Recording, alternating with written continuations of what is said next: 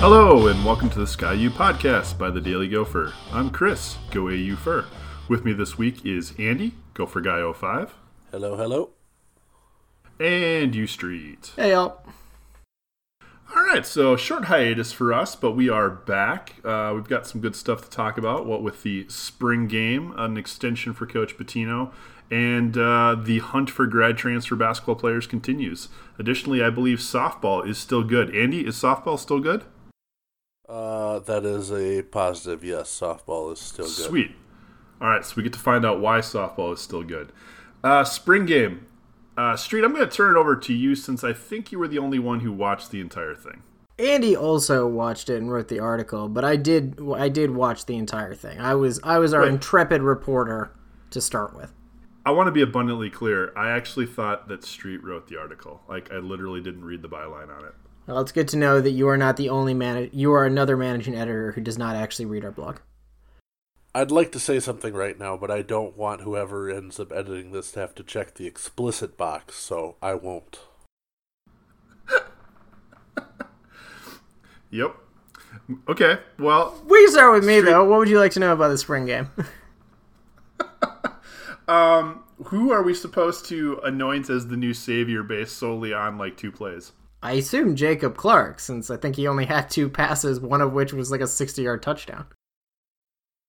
Okay, based on that, Jacob Clark is winning the Heisman. Is that correct? I not just the Heisman, also the Davey O'Brien winner and the Ray Guy Award, because in the Big Ten, you're nothing if you don't also win the Punter of the Year. I mean, he could be really good at the quick kick.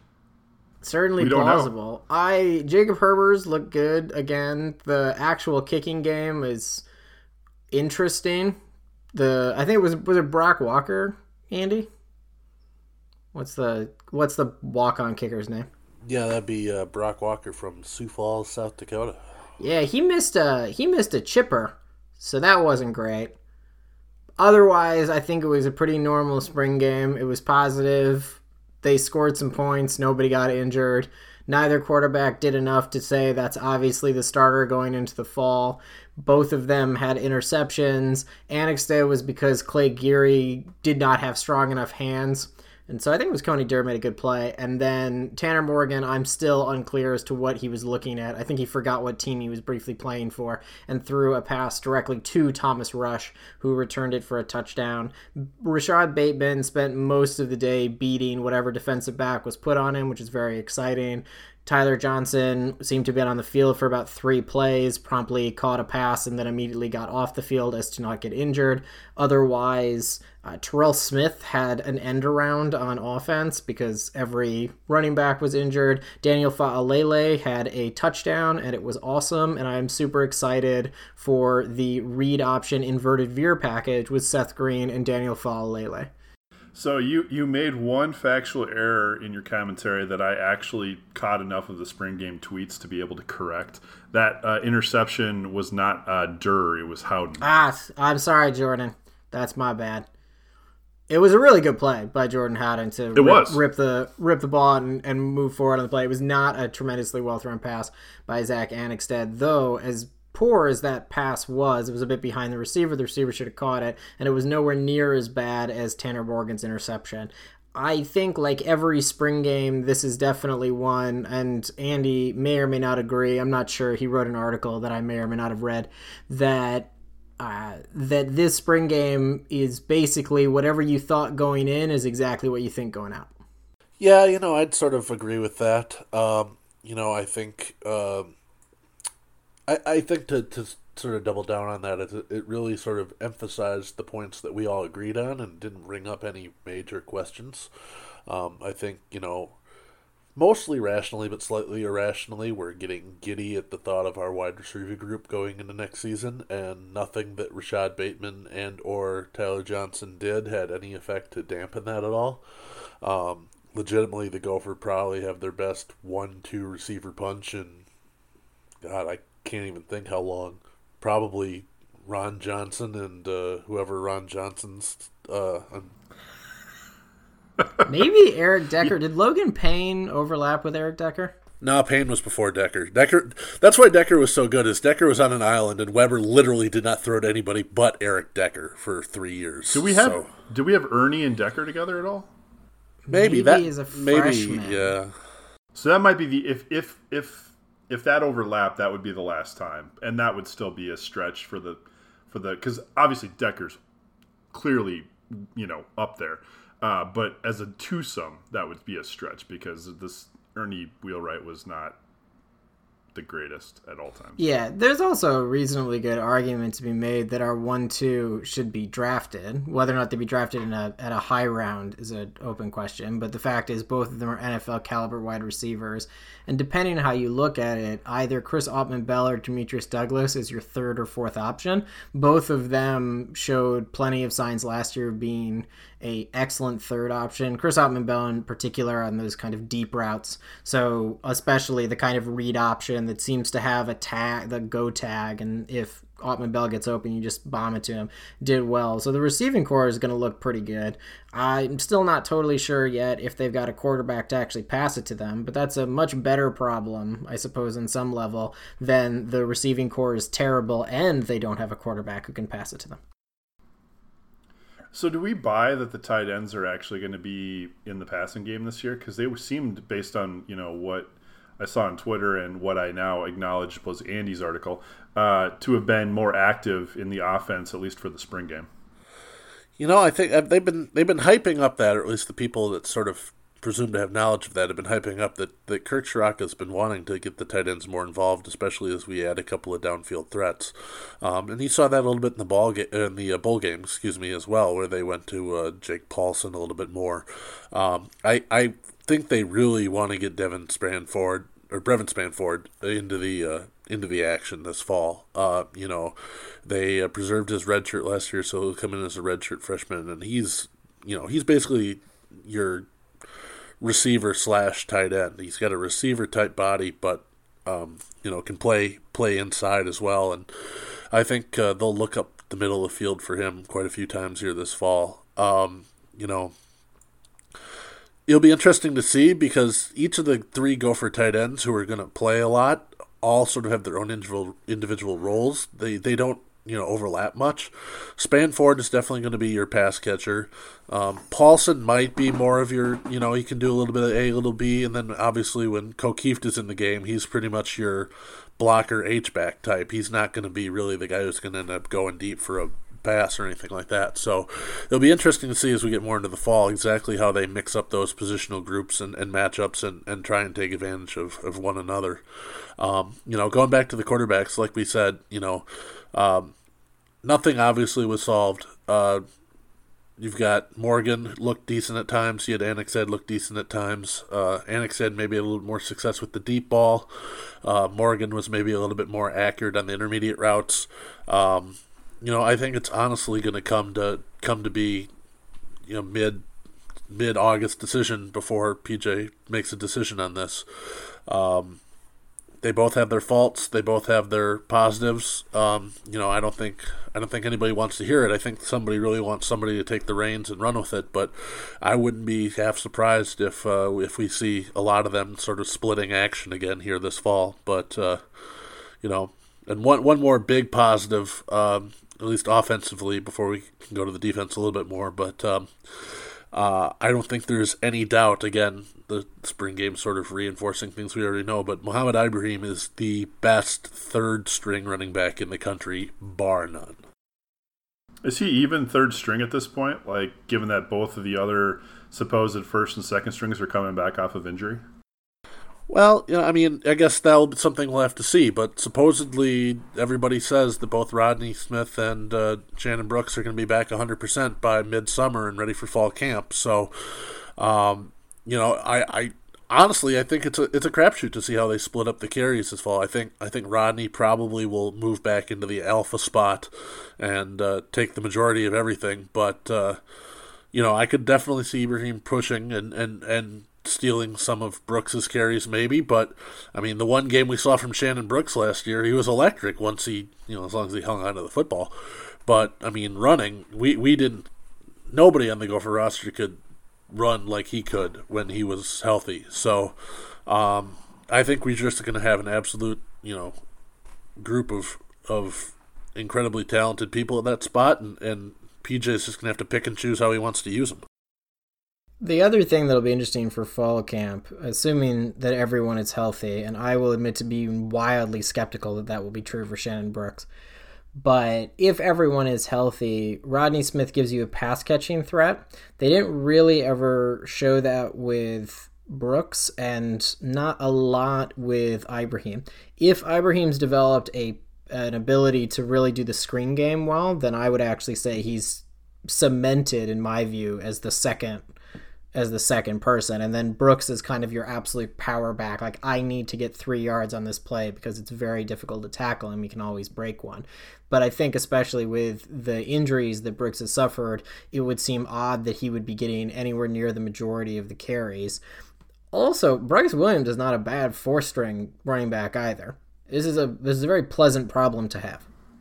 It is an excellent problem to have. Defensively, Street, what did you love most about what you saw defensively? Boy Mafe looks like he might be a legitimate defensive end. A little bit is hard to tell because he was going against Sam Schluter and Jason Dixon a lot. That might say something about how we feel about our left tackle position. But he had a really good bowl game, seems to have continued that, put on good strength and size, appears to be picking up some more moves, and is really, really fast. So that was exciting. Carter Coughlin remains also a really excellent rush end, but is moving more back to kind of a linebacker position. I would suspect, and we've heard this, that the defense is going to look weird all the time. So it might be a 4-3, a 3-4, a 4-2-5, whatever they're basing might be a purely matchup personnel. I would be surprised if it doesn't look a lot like a 4-3.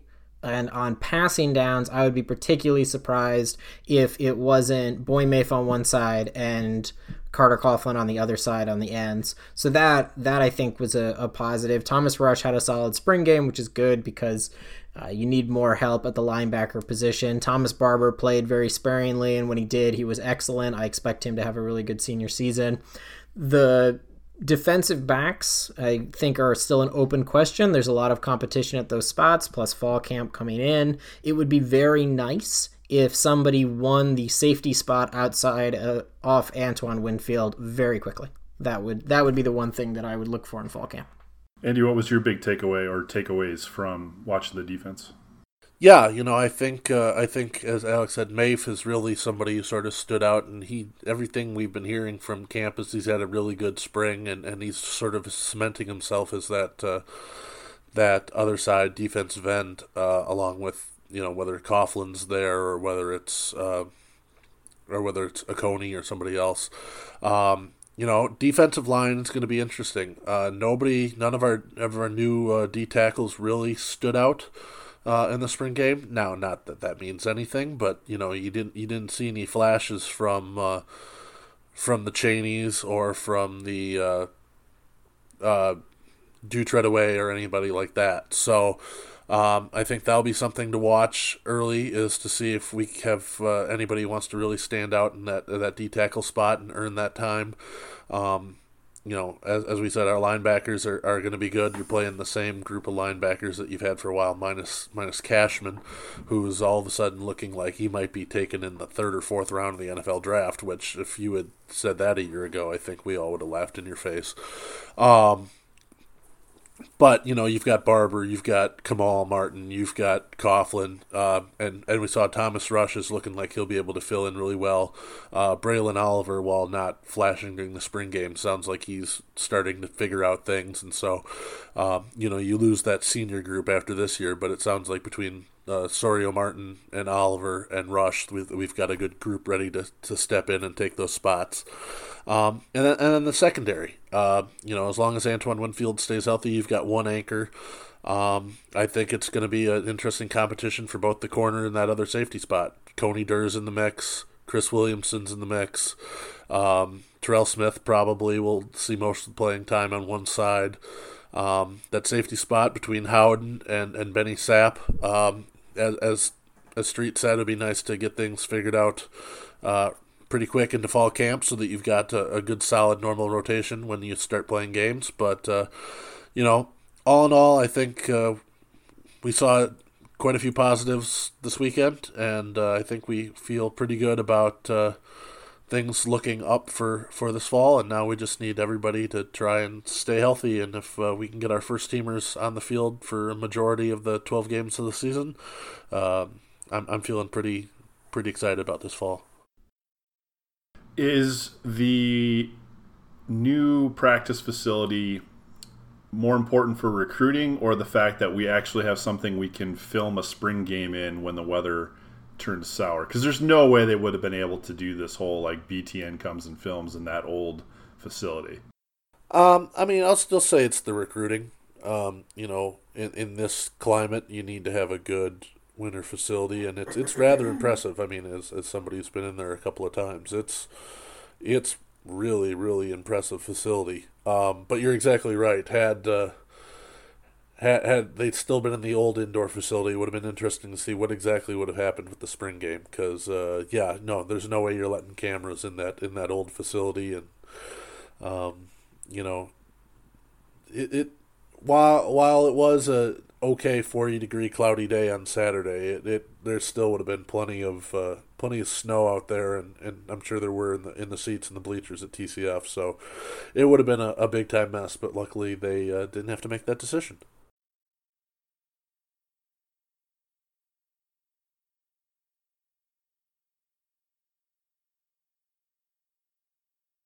All right, moving to basketball. Street, was the extension of Richard Pitino a great move or a terrible move? I suppose if it's that binary, I guess it was a great move. All right. What do you think of the extension of Richard Pitino? The primary thing that I think about the extension is that the buyout got drastically reduced for both sides, which is the thing that actually mattered. People seem to forget Pitino wasn't going anywhere next year. It wasn't like if he wasn't extended that everything was terrible. He had a contract for another 3 years. So this just puts 2 more on top. But the negotiating contract reduces the buyout substantially on the University of Minnesota side, and also for Pitino as well. And I think you want to be in a situation where both sides can move on if they don't want to. So that's the first thing. So that from a contractual perspective. Secondly, while I find it ludicrous to believe that recruits and their families, especially top recruits in this day and age, aren't able to think even slightly rationally about the lunacy that is contract extensions when coaches get fired all the time or coaches move all the time without a problem. Having those extra 2 years does also mean that any recruit for this cycle and the next cycle, should they stay all 4 years, will have Richard Pitino as their head coach in this magical world where nothing changes over the next 4 years. So that I think is a positive as well. The third bit, which seems to be true, is that the extension got done and none of the assistants have moved.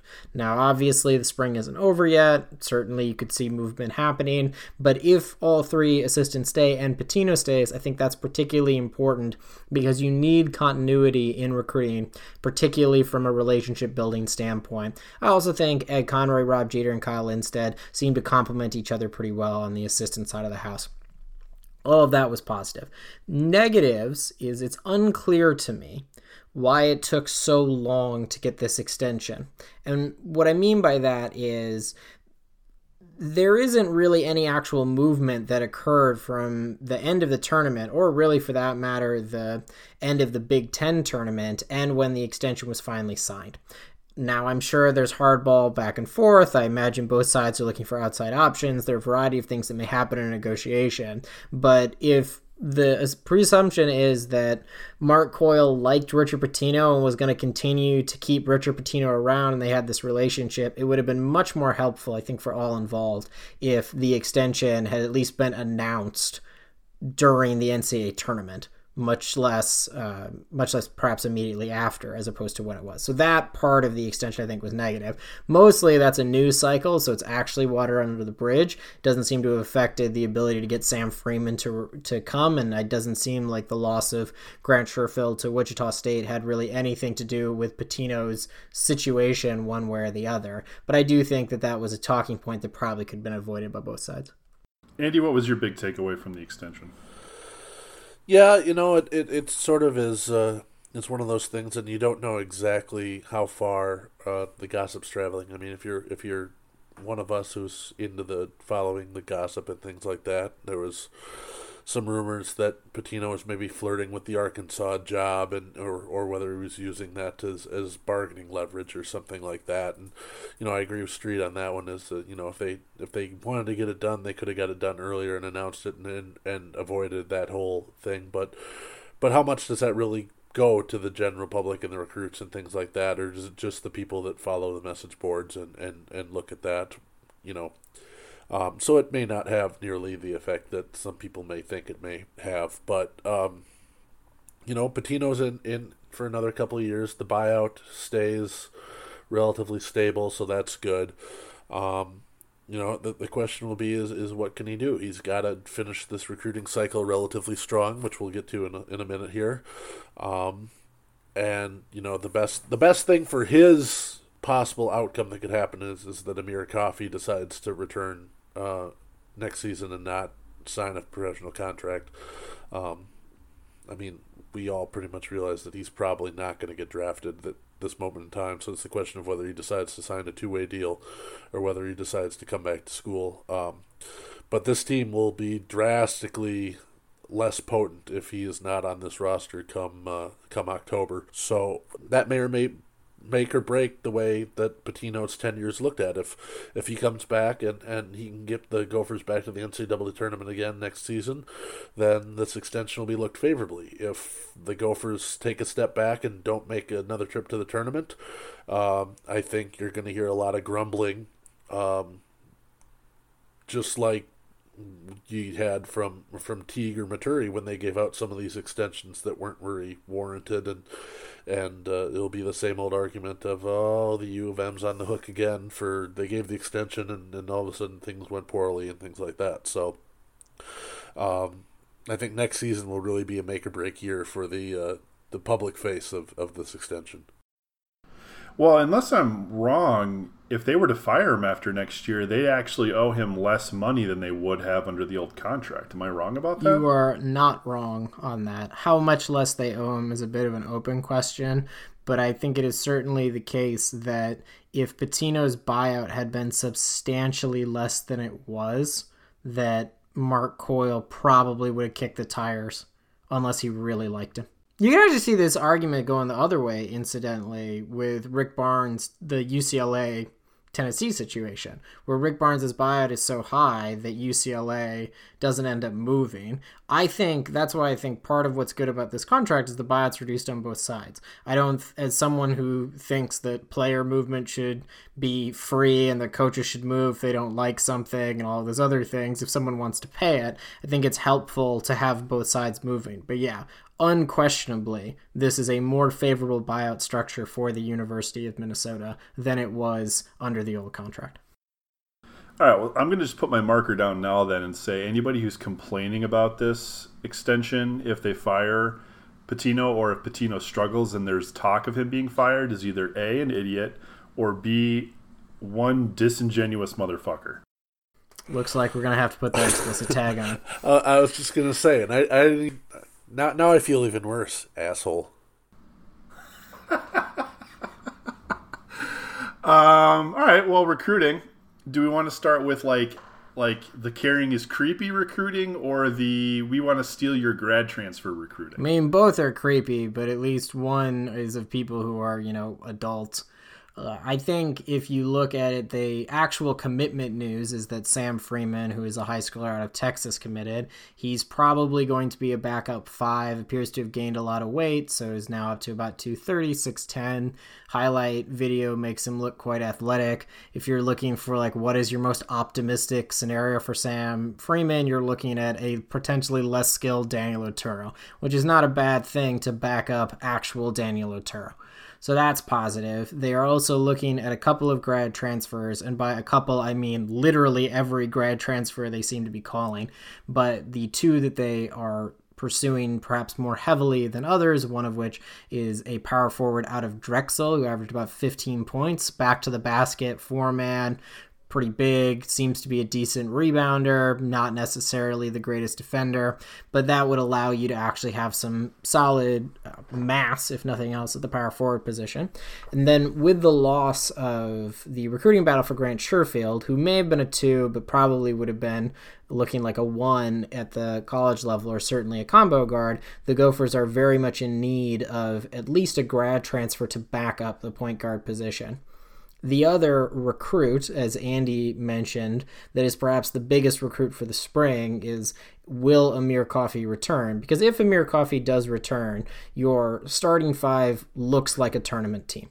And Trey Williams has blown up as a recruit, so that's a solid someone off the bench, as well as Peyton Willis. And then if you picked up this Drexel kid, you would actually have some depth at the 4 position. That's a pretty good team in and of itself. They're also trying to get a kid out of Germany who I believe his name is Isaiah Innen, but it's a name that I'm not going to pretend to be saying correctly until he actually commits and I find a pronunciation guide. So apologies. All right. Who seems to be sort of a wing, but 6'9", had interest from a lot of teams. It seems right now to be between down Minnesota and TCU. This would be the carrying his creepy section of the recruiting fish. But I think he would be definitely a certainly 3-4 year player, has a lot of skills. The sort of upside for him is perhaps a less skilled Amir Coffey, and the downside for him is Charles Buggs. Which, if he shows up for one game against Iowa, maybe that's fine. Would certainly help me out. Andy, I don't know. How are you feeling about recruiting? Because the general take I'm hearing from people is underwhelmed. Yeah, I don't claim to be an expert when it comes to basketball recruiting, but the Trey Williams commit obviously is huge, and Sam Freeman, it was down to Minnesota, Virginia Tech, and all of a sudden you had Buzz Williams leaving Virginia Tech, so that definitely gave the Gophers a big advantage there. Sherfield picking Wichita State over Minnesota, that one you feel a little bit worse about, especially considering his high school coach is on the Gophers staff. There were 3 relatively highly rated players from Sunrise Academy in Wichita that Kyle Lingblatt was their coach for several years, and has now been on the Gophers staff for a year, and none of them ended up picking Minnesota. Actually, one of them picked Minnesota and then decommitted and then went to Missouri instead. But I think there's still plenty of time to close out the class and find some players who are going to play a big role for the Gophers in the next year or two. You don't fully expect Minnesota to be in on some of these major transfers coming out, but you look at you got the Hauser brothers from Marquette who decided they were going to transfer. Marquette's second and third leading scorer. There was some steam that Wisconsin might have a chance, or maybe Virginia because they're from Stevens Point, and the Bennett family is obviously very connected in Stevens Point. Now it sounds like Michigan State might be the leader. Of course, the rich just getting richer as they can have 2 kids who average double figures as a junior, as a freshman, sit out a year, and all of a sudden Michigan State's fully loaded again in 2020, which is just, whatever. But it'd be nice to see Minnesota try and get a big impact guy. This kid from Drexel sounds like he's not going to be a Jordan Murphy-esque, double machine, but at least he can give you some heft in the post and can, score a few baskets and get a few rebounds for you. But I as I said, I think this is going to be a really big year for Richard Pitino and public opinion towards him and towards this contract extension, and so he really would be beneficial for everybody to try and find 1 or 2 more big pieces here before the recruiting season closes, and can really make at least some type of impact on the court next fall. All right, transitioning to softball. The last time we talked about softball, they had the program record high for RPI, I believe 8. I know the concern has always been you get that program high RPI and then you play the Big Ten slate and things start to take a nosedive. Andy, how are things looking on the rankings front for softball? Well, so far so good. The Gophers dropped. They're now number 9 in the most recent RPI that came out on Sunday. But that's actually fairly a positive situation, considering the Gophers ended up sweeping Michigan State in a doubleheader on Sunday. They only played 2 of the scheduled 3 games this weekend due to our weather apocalypse that happened towards the end of last week.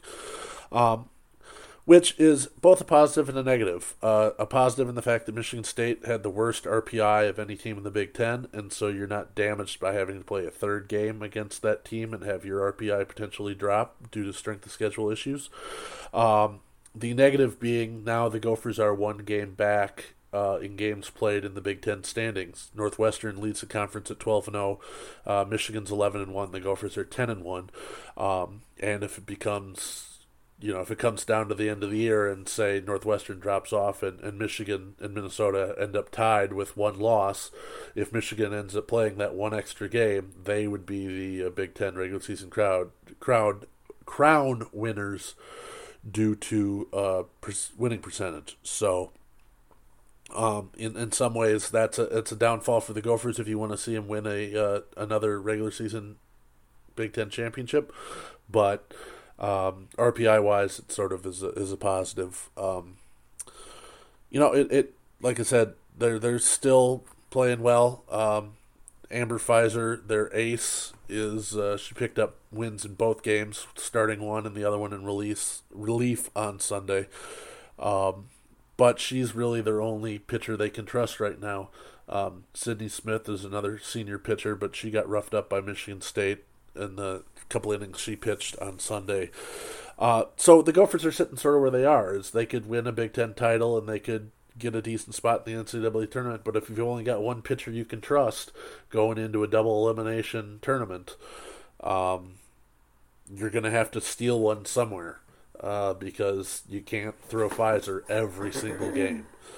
And so their bats are going to have to come alive. That's one positive is all of a sudden Minnesota's hitting the ball insane. McKenna Partain was named the Big Ten Player of the Week this week.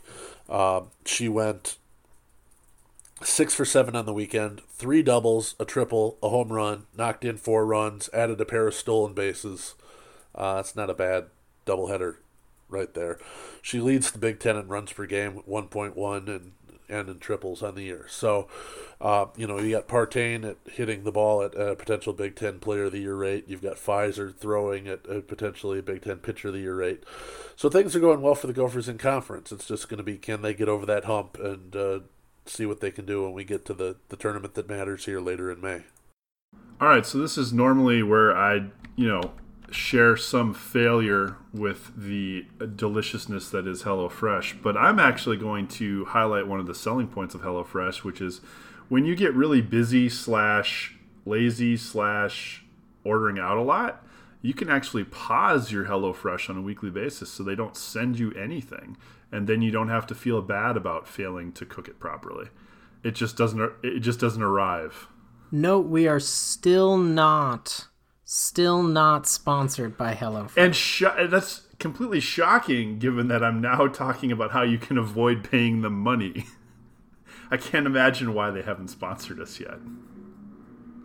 So, just in case you're wondering, you can pause your HelloFresh subscription through their very convenient app, which I'm actually serious. It's actually a nice app. So, don't think this is all like a joking bit. The app is actually quality. And on that, exciting note that we're still not sponsored by HelloFresh. Go Gophers. Ski-U-Pahdcast. Row the boat.